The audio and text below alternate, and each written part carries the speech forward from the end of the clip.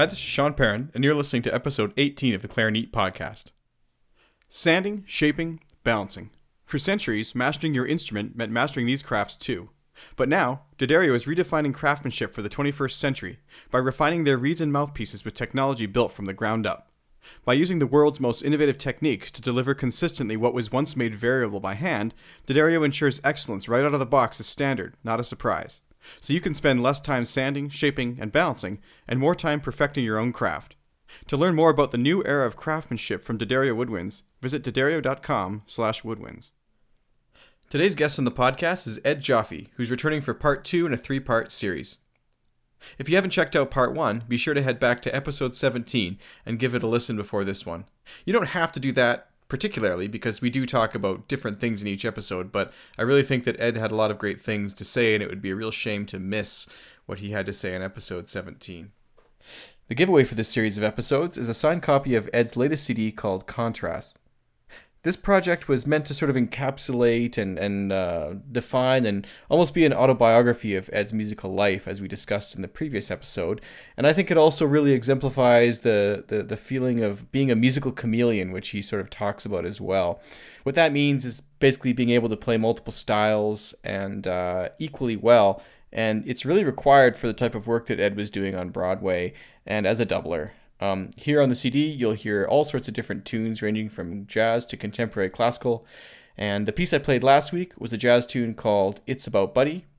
And today, I'd like to play for you the first movement of the Bartók Contrast, which is, of course, completely different. Hope you enjoy it. This is Ed Joffe playing the Bartók Contrasts on his new CD called Contrasts.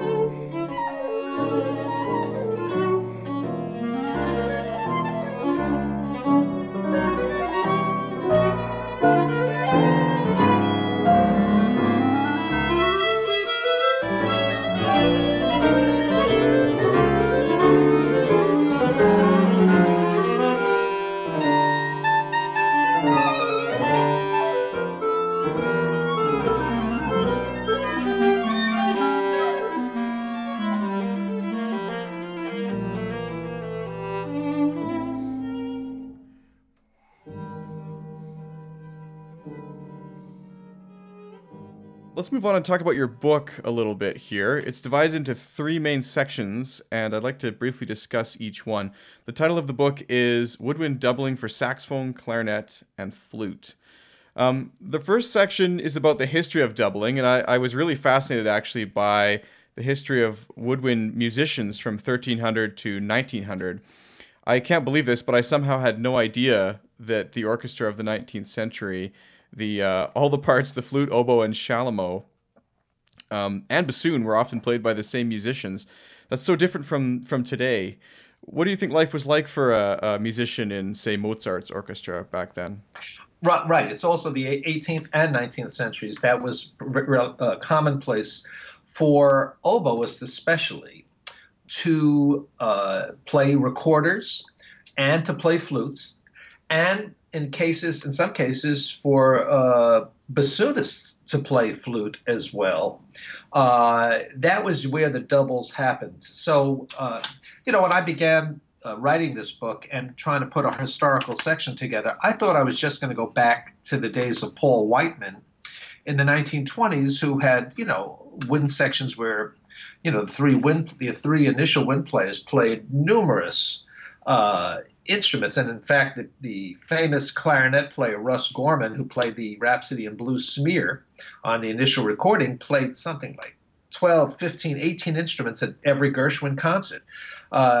It was ridiculous. So that was my idea of where the history of woodwind doubling happened. But I found out shortly thereafter that no, even going back to the time of Bach, woodwind doubling, in other words, playing a lot of wind instruments, including brass instruments, was common fare.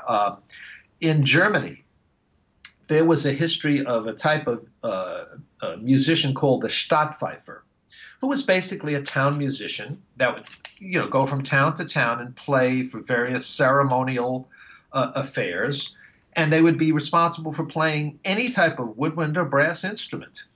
And Bach's family, his lineage, had numerous relatives of his who were Stadtpfeifers, and old J.S. himself was probably destined to be a Stadtpfeifer had not he been relocated to Leipzig and happened to be, a few doors down from a church with a magnificent organ. Otherwise, we might not have some of the great music today. I mean, if he had stayed stayed at home and not moved to his relative's home in Leipzig, who knows? Bach would have been a Stadtpfeifer that we would never have heard of again. Yeah. But these were town musicians that were popular throughout much of Europe. And it carried forward into the time of Joseph Haydn. And so many of Haydn's early symphonies, and with specific ones like number 9 and 24, have situations where the first and second movement you have two oboes. This was during the time of his apprenticeship or his work at Esterhazy.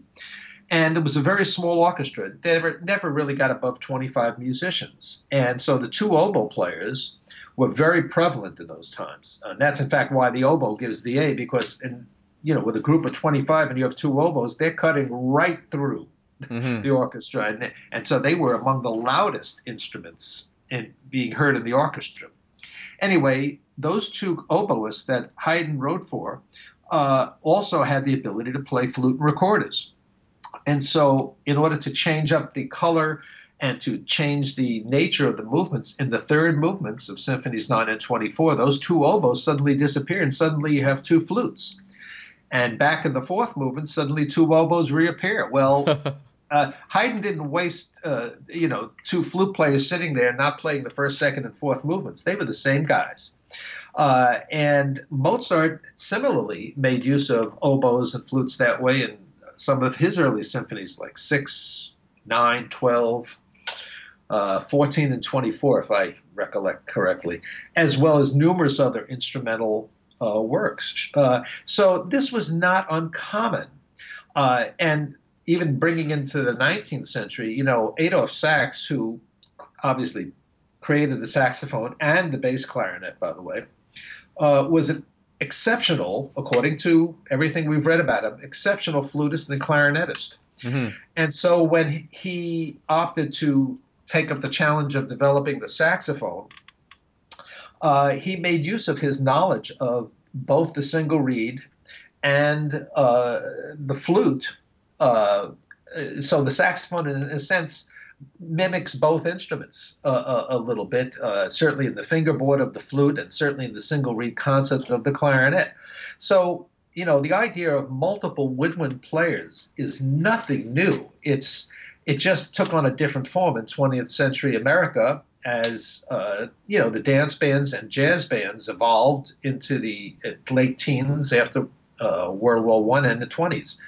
And of course, Paul Whiteman's band was probably the high point of that, in emphasizing that. But it's a long history of multiple woodwind players. Now, to the point of the clarinet, and again, I'm not saying this because we're on a clarinet podcast, but the clarinet is the most difficult of the single reeds. I can't speak to the oboe and bassoon because I don't play them, but clarinet, flute, and saxophone family of instruments, the clarinet is by far the most difficult. One, because it's a cylindrical bore, and as compared to the conical bore of the saxophone and flute. Therefore, the clarinet lacks every other overtone, and that makes it harder to get a sound that is, balanced in resonance and in overtones. Secondly, the clarinet overblows a 12th from its basic stack in the first few registers, and this flute and clarinet the flute and saxophone overblow an octave. So the fingerings are different on the clarinet from one register to the other. So that also makes it more difficult. A third reason, I think, simply is that, the clarinet, most clarinets that we know have open holes in fingerings for the basic stack. And, the saxophone particularly has pearls, so it's a closed hole instrument. So you have to be much more precise on the clarinet and the fingering. And the final reason, which may be the most important of all, is that most clarinets are made of wood, whereas most saxophones and flutes are metal. And as we know, wood is very susceptible to temperature and humidity changes. And, that results in many problems with regard to pitch and, of course, with our reeds, response of the reeds. So for all those reasons, I think the clarinet is by far the hardest instrument of certainly the instruments that I play. But here's a great little anecdote. Frank Wess, who was one of the greatest saxophonists and flutists of all time, and member of the Basie band, and perhaps, in my opinion, the greatest jazz flute player overall.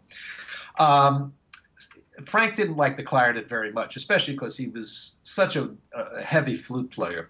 So he used to say, the clarinet is designed by 5 different people in 5 different cities, working at 5 different times, none of whom know each other or communicate. That's how he viewed the difficulty of playing the clarinet. It was But the truth is, to play the clarinet well, you can't hide. There are certain instruments in certain families that you can get away with a lot.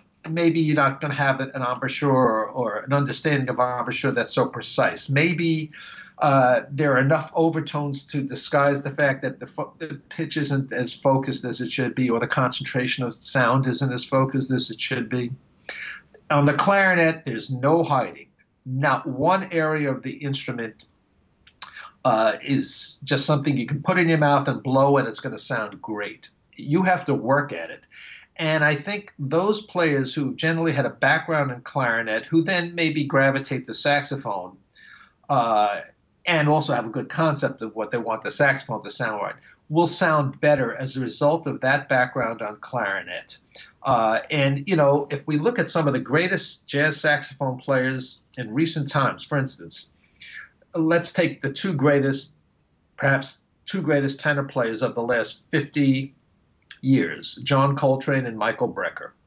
Both of those gentlemen had clarinet first as an instrument, and then gravitated to alto saxophone and then ultimately tenor saxophone. But clarinet was the first woodwind that entered their mouth.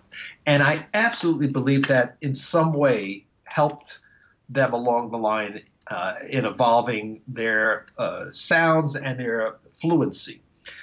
There's also no hiding on the clarinet technique. Certain instruments are a little easier, specifically flute and saxophone in this sense. You overblow an octave. So a great deal of the primary fingerings, by adding an octave key, or in the case of the flute, perhaps lifting a top finger up, you will get the octave without too much effort. The clarinet, no way. Especially octaves, you do using a different fingering, and overblowing a 12th, it just doesn't happen automatically. I mean, there's a lot more demand physically to play the clarinet well, and to play it well over a long period of time and for many years than there is, in my opinion, for saxophone and flute. That's not to say that flute and saxophone are easy, but the clarinet is hard. It's a demanding instrument, and you lay off the clarinet 1 or 2 days, you're not coming back at full strength. I mean, it's an instrument you have to be at every single day, and of course the reeds add that other component of difficulty. So I think people who play the clarinet first, who have a desire to also play other woodwind instruments and other types of music as, in a sense, doublers, have an advantage, rather than those who perhaps start on saxophone or start on flute and then pick up clarinet later on. It's rare that you see them develop on clarinet in a very good way. I know Many school programs here actually start students on clarinet, and then if they want to, they can sort of audition on saxophone the next year. And I think because of what you just talked about, I think that's a great thing. Yeah, and that was the tradition, because the clarinet was, especially in the 30s and the 40s, was the instrument. It was the guitar of that era. I mean, Benny Goodman, Artie Shaw, they were the rock stars, and the clarinet was the instrument. And as a result, a lot of generations came up with the clarinet as their, the pop instrument of the day, not just the classical instrument of woodwinds to play. It was the pop instrument of the day. And I think that influence lasted many generations. It's hard to imagine now, though. Yeah, it sure is. But look, there's a lot of things that are hard to imagine that are happening now. Absolutely. But thankfully, there has been a resurgence in clarinet in regard to writing and commercial music. And certainly, more and more people are establishing themselves as clarinet soloists in various parts of the world. I noticed in one of your last podcasts, you had Martin Fröst, who I think is just the end, and one of the greatest musicians we have going in the world today, irregardless if he played clarinet or not. Yeah, he's fantastic. He really is. So, I mean, people like that are surfacing. And then, I find young players coming out of, nowhere. You never heard of them, and they're just quite amazing. So clarinet has really taken off again in another way. And I think the pedagogy and the years of excellent teaching have now given us a whole new generation or two of virtuoso players and people who can really execute just about anything on the instrument. So I hope that will continue. So you mentioned that us clarinet players have a bit of a leg up in the doubling world, having started on clarinet. What are some ways that we could apply these skills to the flute and to the saxophone, and where might a good starting point be? Well, okay. The natural transition, if you're moving beyond clarinet, initially I would hope would be the saxophone, because of the single reed nature. So if you have a good concept of embouchure on the clarinet, a lot of that transfers directly to the saxophone. We use our bottom lip to cover our bottom teeth. We're using our lower jaw to move the clarinet mouthpiece and reed to our top teeth. And our top teeth are laying on top of the mouthpiece, hopefully not applying too much pressure, by the way. So, I mean, that basic aspect for setting up the embouchure is similar. Of course, the saxophone being, as we mentioned earlier, a conical bore, and it's a brass instrument, there is a different aspect to that. In order to get the saxophone to project, you've got to get that brass vibrating. And, that may entail taking a little bit more mouthpiece and reed in your mouth on the saxophone family than it would on the clarinet. So, that's one major difference. The other aspect, I think, that benefits the clarinet player who's going to double is the fact that you have to be so accurate in your fingerings on the clarinet because of the open hole nature of the basic middle joints. Now, when you go to the saxophone where there's pearls, you see a lot of saxophone players who maybe didn't have a clarinet background with sloppy finger positioning. In other words, that you can play because of the fact that you have pearls there. You can play not with necessarily the balls of your finger on the pearls. You can even play with your fingers flat and in the middle of your finger. Yeah, you see that a lot, surprisingly. Yeah. However, if you're going to, the only person I've ever seen who played saxophone like that, who, by the way, was a wonderful clarinet player and had the greatest technique on saxophone was Phil Woods. Mm-hmm. And Phil somehow played like that, and I could never understand it until one day he explained to me that by playing that way, he could also have a cigarette in between his fingers while he was playing, and in between choruses, he could take a toke. And that hilarious. Was a big thing in the 50s, and that's why his technique developed like that. But for most people, most humans, Phil, I consider a genius saxophonist and a genius musician, and it's so sad that we just lost him. Mm-hmm. But for most players, the accuracy that's required in fingering the clarinet when you transfer it to the saxophone is a win-win, and will give you a chance at developing a cleaner, more efficient technique. The difficulty from clarinet to saxophone is that you're now dealing with a larger bore instrument, larger bore mouthpiece. And so if you're going back and forth between clarinet and saxophone, sometimes we have to make those concessions in doubling where maybe we're not going to use our most quote-unquote legit clarinet mouthpiece, which is generally going to be a little closer at the tip. We may have to have a little more open mouthpiece on the clarinet using a slightly lighter reed in order to accommodate the switch back and forth to saxophone.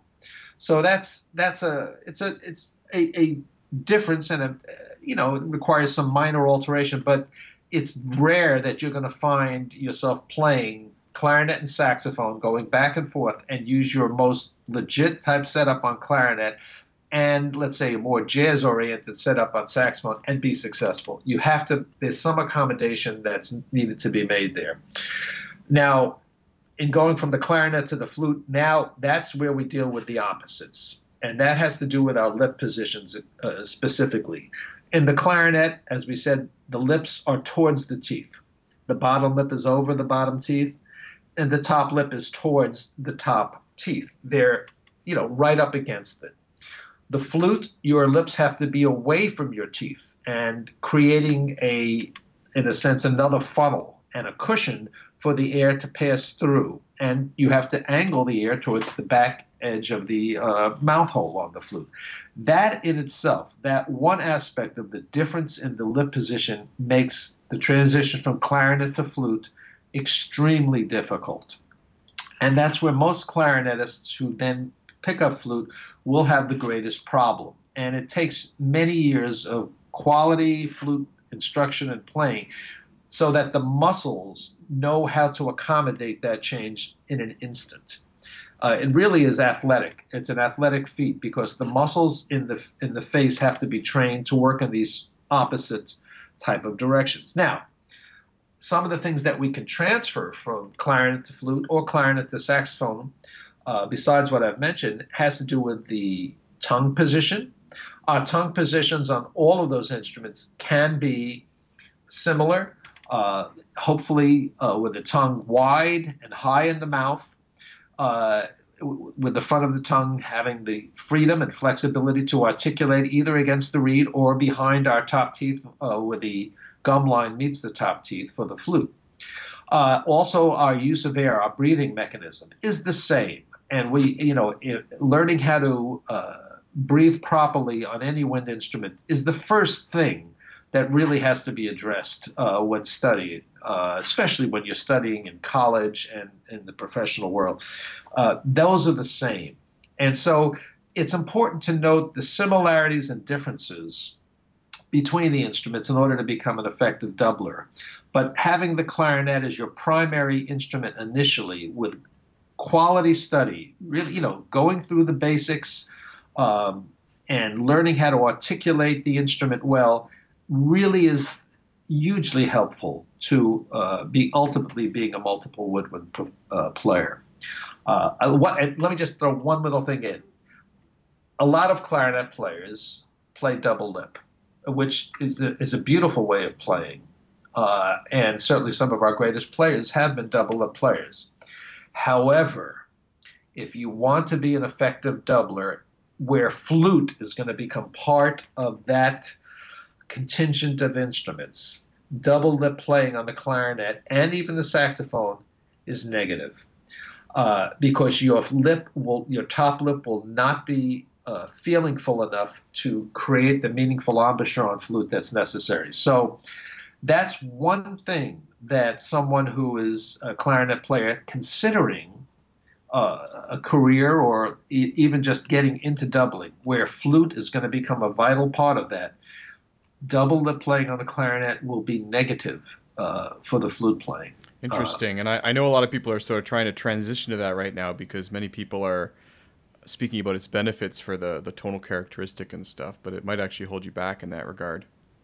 Indeed, it will. And it's, again, that's where you must have a teacher who understands what you're going through. There's so many teachers that we've all encountered who have very definitive ideas about what should be and shouldn't be. And if the teacher, for the clarinet is not going to be understanding that you may be also studying flute, and, double lip is not something that's helpful when you have to transition to flute, it can be a difficult thing.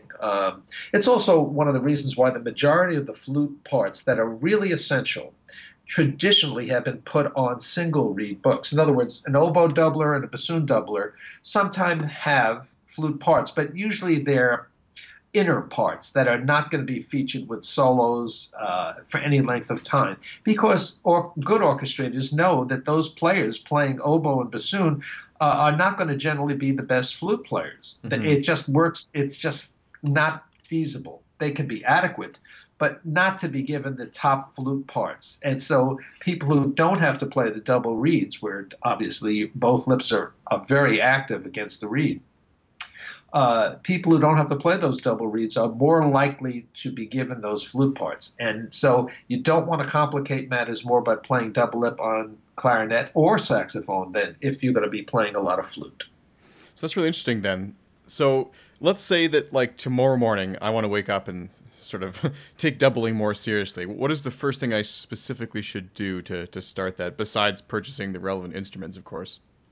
Well, the first thing you want to do is decide what type of psychiatrist you're going to want to see, because believe me, you're going to see one. But the first thing you want to do is you really must get to someone, a teacher, a flute, or a doubler who is an exquisite flute player who has a depth of knowledge of the physics and the ergonomics that you have to attend to in order to play the instruments most efficiently and with the least amount of trouble. You really have to understand what the lips are doing on flute and those differences between flute and clarinet, because it will take a number of years to really get them settled. But intellectually and in your mind, you have to understand that, because there will be days that you will go to the flute, and if you've played clarinet or saxophone beforehand for any length of time, where the sounds that come out, and you may have played flute 2, 3, 4, 5 years, 10 years, 20 years, the sounds that will come out will be the sounds that you got on your first day.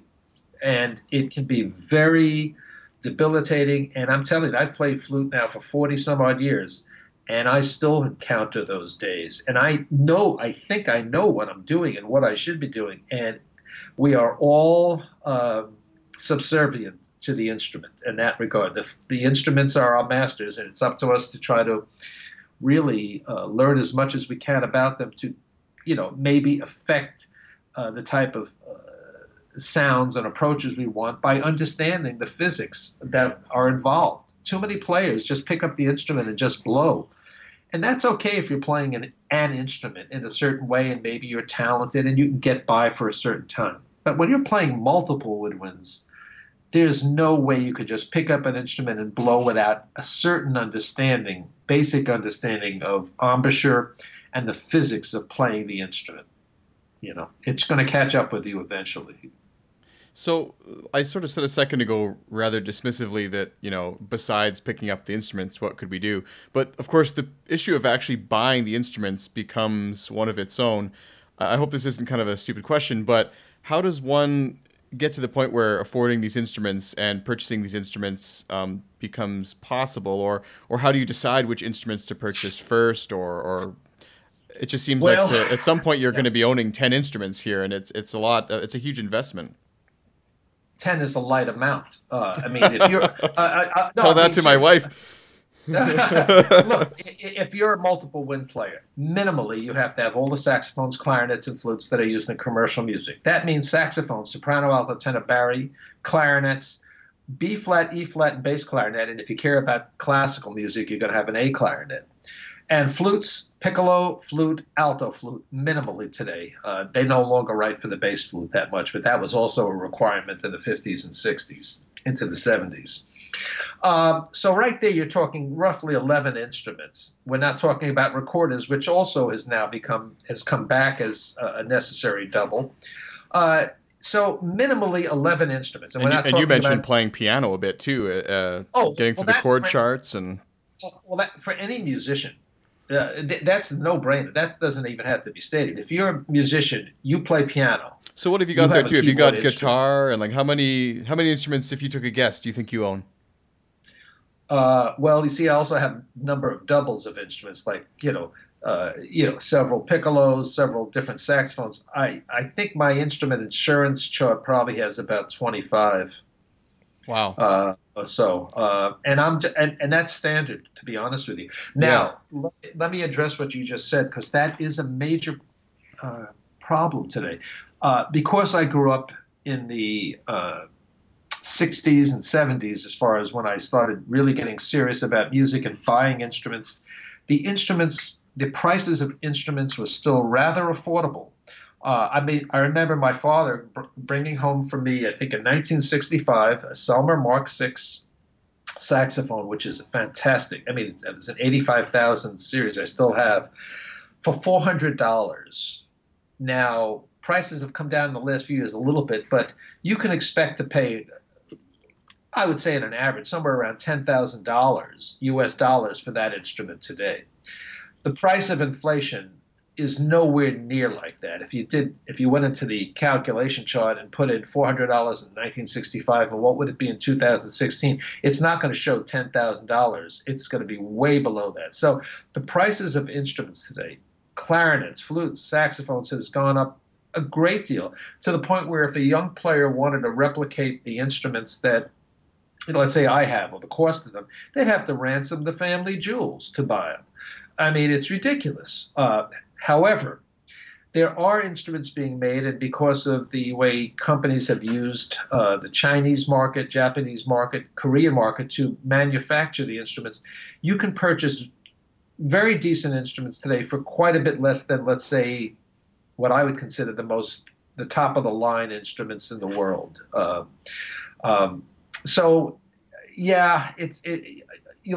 clarinet, a good B-flat clarinet today is going to cost you anywhere between a new $3,500 to $4,000.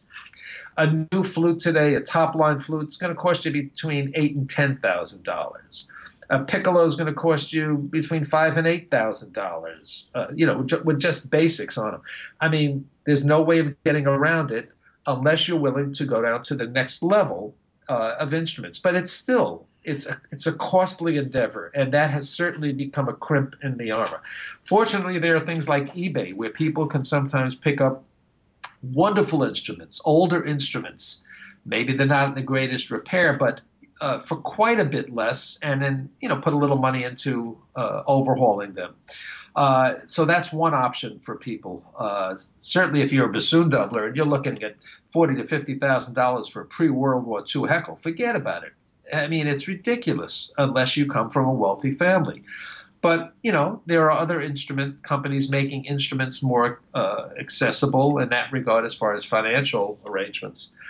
But, yes, it requires a lot of money. But let me also say this. I didn't come from a wealthy family, far from it. Lower middle-class family. And we had very little money for extras. My family did give me private lessons, and the teacher used to come to the home, but they were very reasonable. But every bit of money that I earned from college on, every bit of money went into my instruments and music and my music study.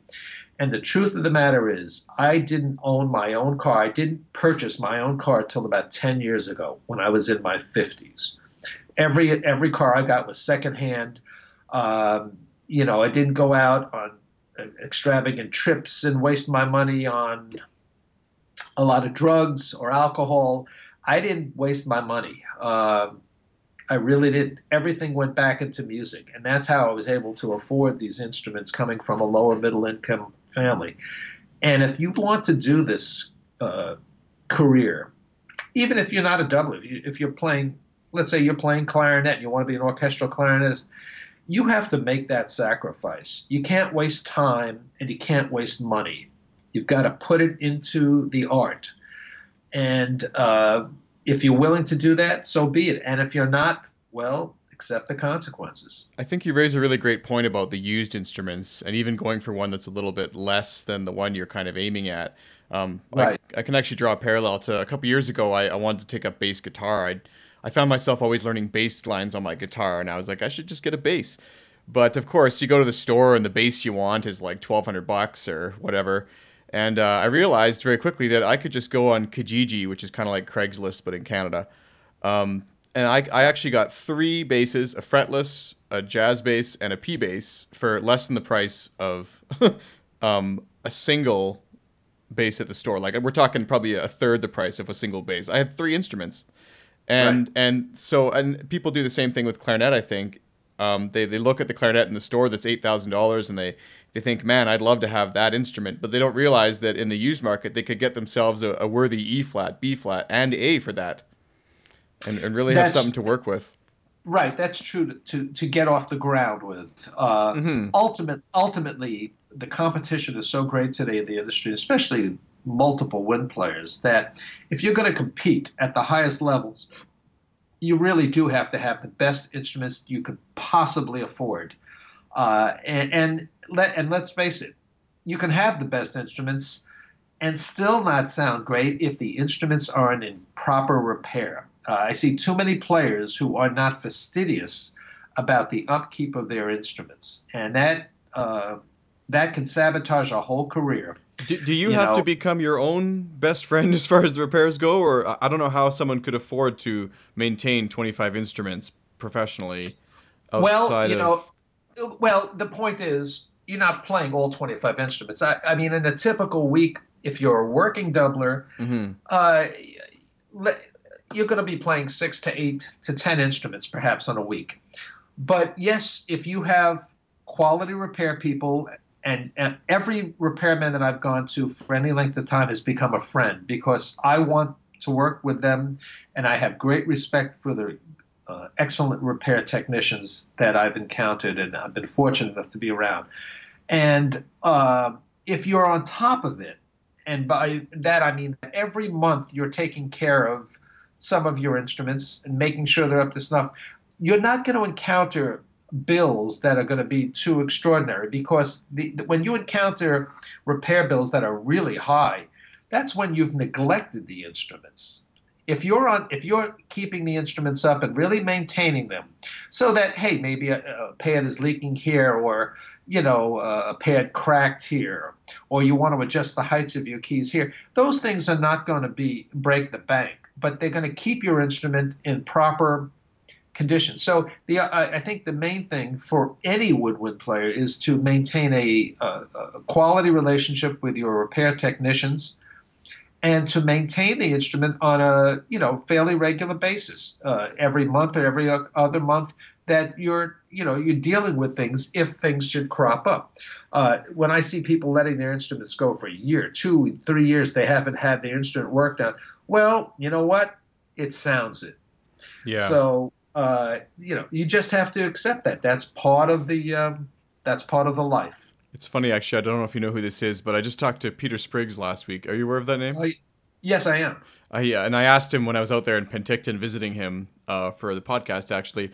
I said, what's your pet peeve that people don't do? And I said, how often should people oil their keys? And he's like, at least once. My God, like they come here, they've been gone for a couple of years, and there's no key oil. Like you gotta right. Just do that. It's so half the battle of this, the key clunking and the wearing of the metal is just fixed right there with a drop of oil every month. Well, see, here's the other thing. If the recording industry was like it was in the 50s and 60s, into the early 70s, where you had to go to a studio and really produce, and you couldn't have instruments that were like you say, key clunking at all, or else it would show up on the mic and they'll say, "Hey, what's that sound?" Yeah. And if you're dealing with if 20, 30, 40 piece orchestra and recording, they don't want to sit and waste time with Pro Tools doing that, because you haven't taken care of your instrument. That in itself would be the mitigating force that would make you be more attentive. And, we had so many woodwind repairmen. When I began my career in the 70s, I mean, we must have had 12 to 15 repairmen within a 2 or 3 block radius in Midtown Manhattan who were there just doing woodwind repairs. Now I think there may be, my goodness, maybe one in that same area. And most of the repairmen are out of Manhattan because they can't afford the real estate prices. And the work has died down that dramatically. But when there was a recording industry, that was the mitigating force. Everyone had to make sure their instruments were not only in good repair, but were quiet, because you didn't want those sounds getting on the mic. Well, it seems like such an obvious thing for, like, music is a sonic art form. Like, if your instrument's making extraneous noise, of course that's bad, right? And to be honest with you, why would you want to sound like that? Why would you want to be able to hear your instrument? I mean, yes, certain contemporary works ask for certain effects and whatnot, but most of the work that we do, I mean, you don't want to hear clink and clank. I mean, that's not a good sound. Yeah. I mean, if you care about your sound, why do you want to hear that? I mean, that just doesn't make sense to me. This is a little unrelated, but it reminds me of when I was in university, I wrote a paper on Glenn Gould, and he was so obsessed with achieving the perfect recording, but at the same time, he would sing through all his takes, and the way he had the piano set up, the hammers would strike at odd moments, and his chair was so rickety that they had to spend half their time editing out the sounds of this squeaking chair, and I couldn't get my mind around how this would happen. And another interesting thing I actually encountered in my research is that one of the engineers at CBC Radio at the time, they were having a real hard time getting him to just stay quiet between takes or at the end of takes. Like, he would finish a take and then he would just start talking because he was so full of thoughts, right? So they actually had to convince him to take artistic control of the silences, and that was the only way they could get him to respect sort of and that made sense to him all of a sudden. But he still wouldn't give up his squeaky chair and whatever else. But well, the end result is that's one of the great musical minds of the 20th century. And man, are we lucky to have had those recordings and all those great recordings he made in the Columbia studios. And both Goldberg variations really stand out as quintessential statements in music history. And his humming it adds such character. I've listened to other recordings, and I'm just thinking in the back of my mind, where is that little tune? Well, in the jazz world, Errol Garner did that always, and Keith Jarrett still does that. And you know what? Who cares? If you play like them, you could stand on your head, and I wouldn't care. And you could. You could throw footballs around when you play. It wouldn't matter. If you're playing on that level and have that type of artistic expression, man, who cares? But we're talking about for the rest of us mortals. Yeah. We've got to quiet it down and think, even if we're not in the studio, that we should approach it like that. That the instrument should be in the utmost. Should be in its greatest possible physical condition, and it allows us not to think about the instrument when we're playing. Yeah, it's super important. So, you must have met this in your career as well. One thing I've met is someone who also plays different instruments, is the whole idea that you want to be careful not to become a jack of all trades and master of none. In your book, you've got a great story about exactly this, where Joe Allard was studying the clarinet with a teacher who was at the time in the Boston Symphony, and the teacher told him he needed to quit playing the saxophone because it was screwing up his clarinet or something. So he told the teacher that he did, and a couple weeks later the teacher praised that he sounded so much better without the saxophone, but in fact he'd still kept playing. His teacher just didn't know. Right. So that was Gaston Hamlin, who was only in the BSO, I think, for a year or two. He actually played a metal clarinet, believe it or not. In the symphony? Absolutely. Wow. Yeah, that was... Yeah, a lot of players did in the early part of the 20th century. And Hamlin was a phenomenal musician. And there is a recording still available out there from playing the Debussy Rhapsody. I think the Clarinet Society or the Grenadilla Society put it out years ago. He was a phenomenal player and a great teacher, apparently, who influenced Joe Allard greatly. But yeah, Joe told me that story. And, Joe said, look, I had to earn money to pay for the lessons. So he was out playing late nights with a little group up in I guess Massachusetts, Lowell, Massachusetts, where he was from. And, he just told Hamlin, he had stopped playing. And, of course, Hamlin said, well, see the difference in your sound, how much better it sounds now that you stop. But that's the type of prejudice that has existed towards the saxophone and towards doubling forever. And it still does at universities today. There's still these dinosaurs walking around with their doctorates, who think, the world, begins and ends with their doctorate that they've been given from some Fakakta university. And they have no clue about the music industry, about making music in the real world, because they never did.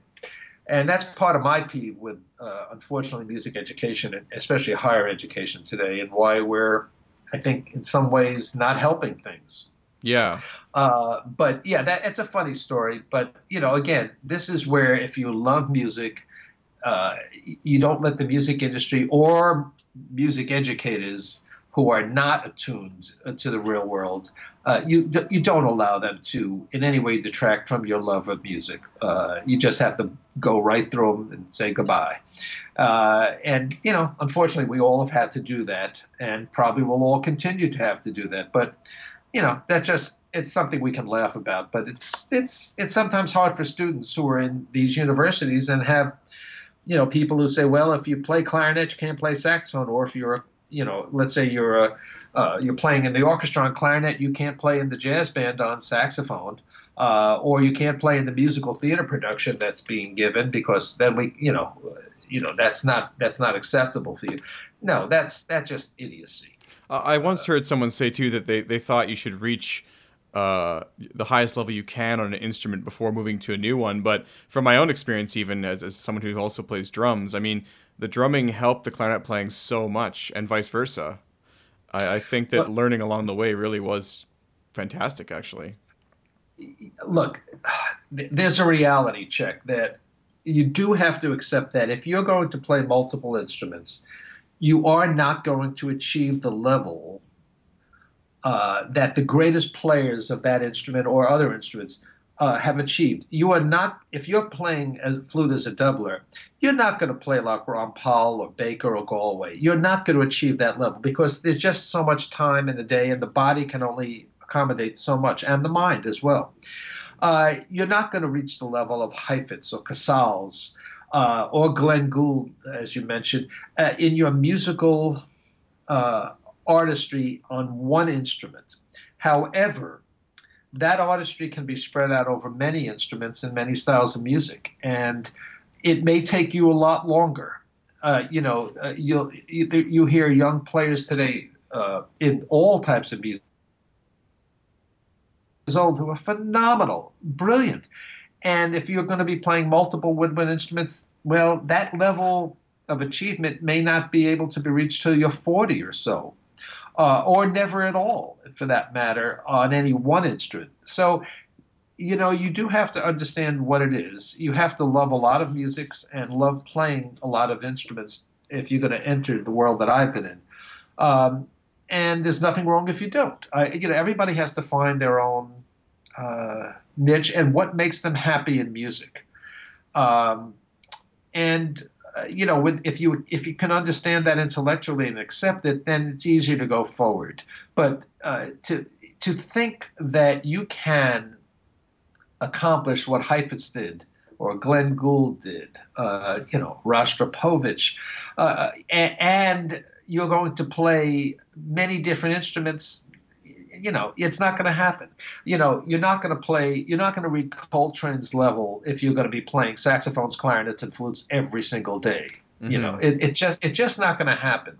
It's a reality check. But let me, as long as we're mentioning the greatest, let me give you a little story that all clarinet players should take maybe pride in and a little solace in.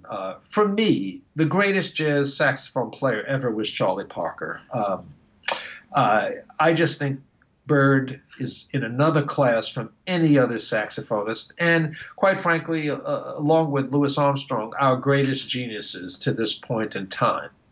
Now, Bird was a young man when he died. He abused himself with drugs and alcohol and everything, but basically the short career he had, he reestablished jazz and the language of jazz, and certainly the rhythmic aspect of jazz for horn players. And we are still indebted to Bird today, and probably will always be. But Bird was a very studious fellow. He grew up in Kansas City and didn't go to school studying as a music major in a college. He learned, on the bandstand and had an inquisitive aspect to him. Now, I heard this story, it was told to me by a dear friend who was my favorite jazz alto player today, Charles McPherson. And Charles told me that when he was growing up in Detroit, he went to a club when he was about 15 years old, and Bird was going to be featured there. And everyone was gathered around Bird to hear him talk after he finished playing and ask him questions. And Charles noticed that Bird had a large saxophone case in which he also kept a clarinet. And he saw the clarinet in the case. And he asked Bird, he said, do you play that on gigs? And, I never heard that you played clarinet. And Bird said, oh, I take it with me all the time to practice in the hotel. He said, it's good for you. Now, someone like Charlie Parker, who never really recorded on clarinet, would take the clarinet on the road and travel, in buses, trains, planes, and take it to the hotel to practice because he understood the benefits of playing clarinet and how it would help his saxophone playing. That was something that he figured out for himself as a young man. And so I think that's something that we should all take away as clarinet players, that the clarinet, even for the greatest jazz saxophone player in my book of all times, he knew that the clarinet helped him. I have to say, I'm so excited to share these stories with my clarinet or with my saxophone friends. This is going to be great. Yeah. No, well, look, when Charles told me that, I almost flipped, man, because I said, wow. That is amazing. And for an intellect like Bird, he realized this as a young guy and would take it. I mean, traveling across country in those days wasn't like it is today. I mean, there were a lot of hours spent, and the accommodations on these planes and trains weren't like they are today, as bad as they've become on some of the planes. But, I mean, it was difficult. And yet he decided he was going to take that clarinet that he never performed with in public as a soloist. He was going to take it just to practice in his hotel. Now, that says something about, well, Charlie Parker, obviously, but it says something about what someone who's as brilliant as Charlie Parker could understand about the clarinet and its benefit, across the board. That's amazing. Yeah. So we've sort of segued from the first part of your book, which is the history and the pedagogy, is the second section. I guess they are very much related in some ways. The third section, you really focus on musical excerpts for study. What was your main goal with this section, and what would you like to say about it? Well, just to show definitively how in different types of musical settings, whether it be jazz setting or a Broadway show or record date, when doubling occurs, what it's like. I actually show the music, but also I talk about how one can do it most efficiently in switching, let's say, from a piccolo to a bass clarinet, back to a soprano saxophone. I mean, those are actually some doubles that occurred in a Broadway show in the 1980s by Stephen Sondheim called Sunday in the Park with George. I mean, those extreme type of changes. And well, what does one have to account for and think about and do physically to make the performance as successful as you can and to make the transition as painless as it can be? So this book is available on your website, you said, and the price is, yes, I believe, it's $90 US? The book is actually $75 US, and depending on where it goes in the world, within the United States, it's $90 through PayPal, but if we go international, it's obviously more because of just the shipping and handling costs. So internationally, it's done on an individual basis. Having just only a few days to have looked through this book here, I'm amazed by the value in here. There's another podcast that does some book reviews I listen to, and I think they call them value bombs. You just get to something and it just explodes in your mind, the thoughts that you're learning. It's so much. Every page you've got something fascinating. It's just great. Well, let me just give a quick scenario. I wrote this basically as initially as my doctoral dissertation. Yes. And that ended, let's see, I don't know, maybe 10 years ago, 12 years ago, I finished the book. And then it's taken me this long to make it digestible for humans. Because quite frankly, dissertations are meant to be read by the dissertation committee and then filed. Or some company, prints it out and so they can fill up their catalog and say, yeah, we have the subject matter covered. But, to be honest with you, I've tried to make it hands-on. And I keep revising it every year because every year I learn more or there's something else to be dealt with. But it's also been helpful for me as far as making sure I understand my discipline and can explain it as best as possible. So I'm trying to put something out there that I know has not been dealt with, and that is how does one go about dealing with the art of doubling in a realistic, tangible manner. So that at least there's an understanding of what's in front of us, because quite frankly, all of us who have had a career in doubling have learned it on the fly because the universities have been woefully deficient in providing that type of instruction. And that's something I tried to do at the last 12, 13 years of my teaching career, where I established multiple woodwind masters at the university that I taught at. But quite frankly, we don't have that going in this country, and it's really a shame because it's one of the few areas in the industry that still provides a livable income and a career. I mean, let's face it, there are so many orchestral positions and there's so many positions playing musical theater, and beyond that, good luck. Yeah, no, you have to be versatile. I really like your idea of the chameleon, because it's the changing of the colors and the wearing of different hats. Maybe you could think about it. Yeah, well, that is it. I mean, we are chameleons, and look, even today in the orchestral world, more and more orchestras are resorting and need to play pop music type concerts, or concerts with video games, or concerts with movies, and this is musical stuff that they never thought of when they were at the conservatory, and there was certainly none of that on their audition. But they have to become more chameleon-like to survive as well within the orchestral setting. And I feel like I sometimes feel as if I'm the only person on the planet who thinks this way, but I actually think it's great that they're enticing audiences out with that kind of music, and I think there's really nothing wrong with hearing it. I don't know. I know that a lot of people think it's sort of lowbrow or something, but no, there's nothing wrong with it as long as it's not being used simply for the fact that it's making up for the fact that the subscription concerts are not attracting enough audience and the donors are not giving the amount of money. I think, quite frankly, it's not being done for the artistic reason. It's being done for sheer financial reason. Now, yeah, that's true. That being said, you've opened up another topic, which is a big thing where movie music has become a real good seller for many orchestras and certainly for summer festivals. And you know what?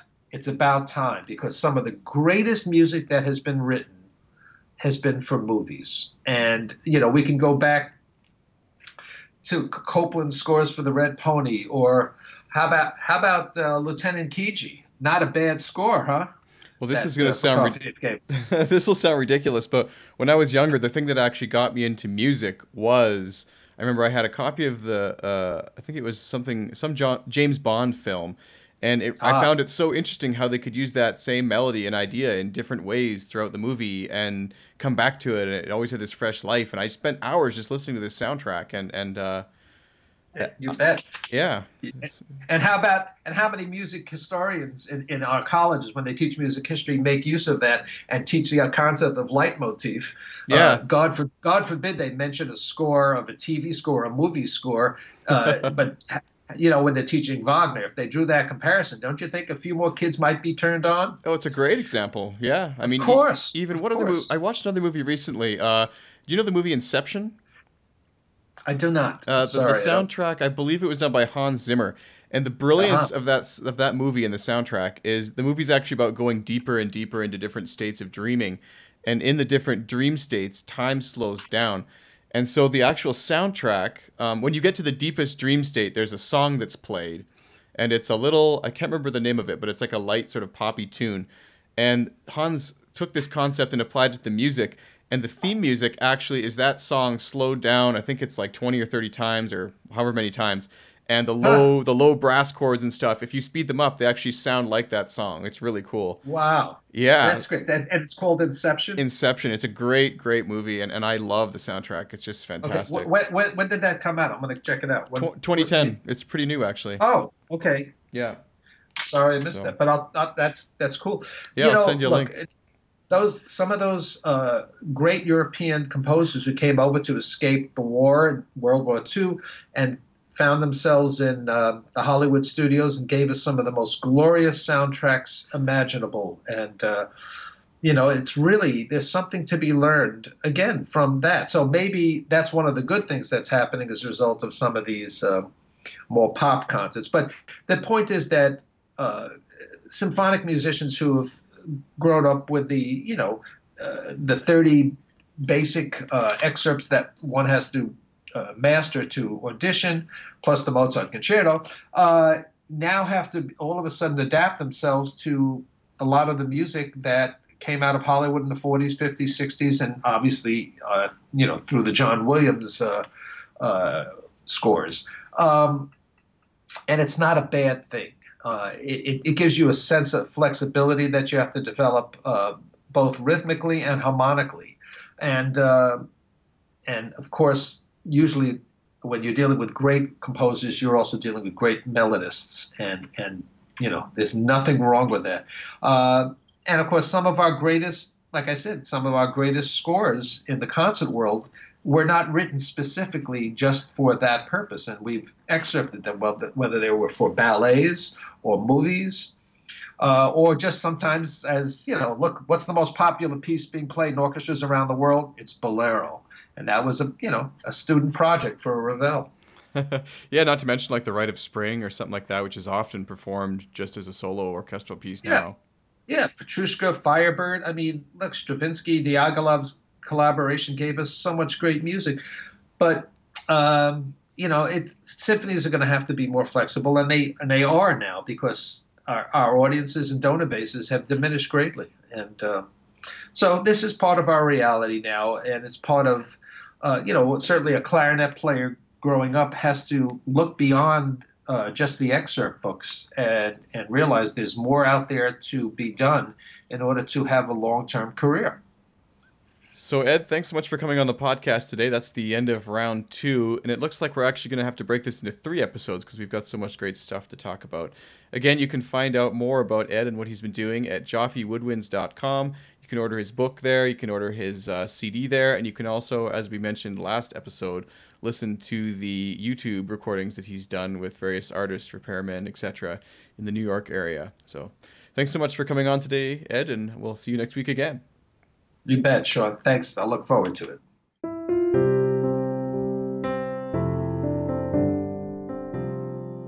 Sanding, shaping, balancing.